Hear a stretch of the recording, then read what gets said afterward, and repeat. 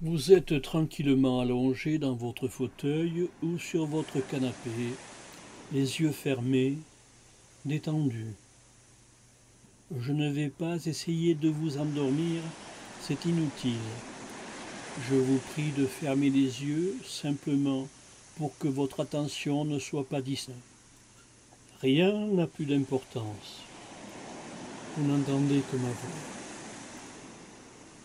Concentrez-vous sur un événement agréable dans votre jeunesse, ou bien un lieu dans lequel vous vous sentez bien, un lieu calme, un lieu reposant.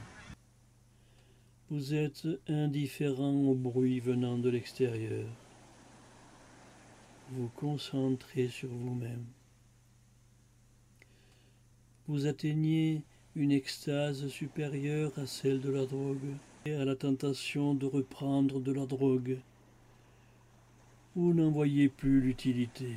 De voir la vie en rose, vous recourez à l'auto-hypnose et à la méditation. Votre organisme se régénérera par ces moyens et le courage vous fera voir avec optimisme votre sort. Vous ne subissez aucune influence extérieure. Vous donnez un sens nouveau à votre vie.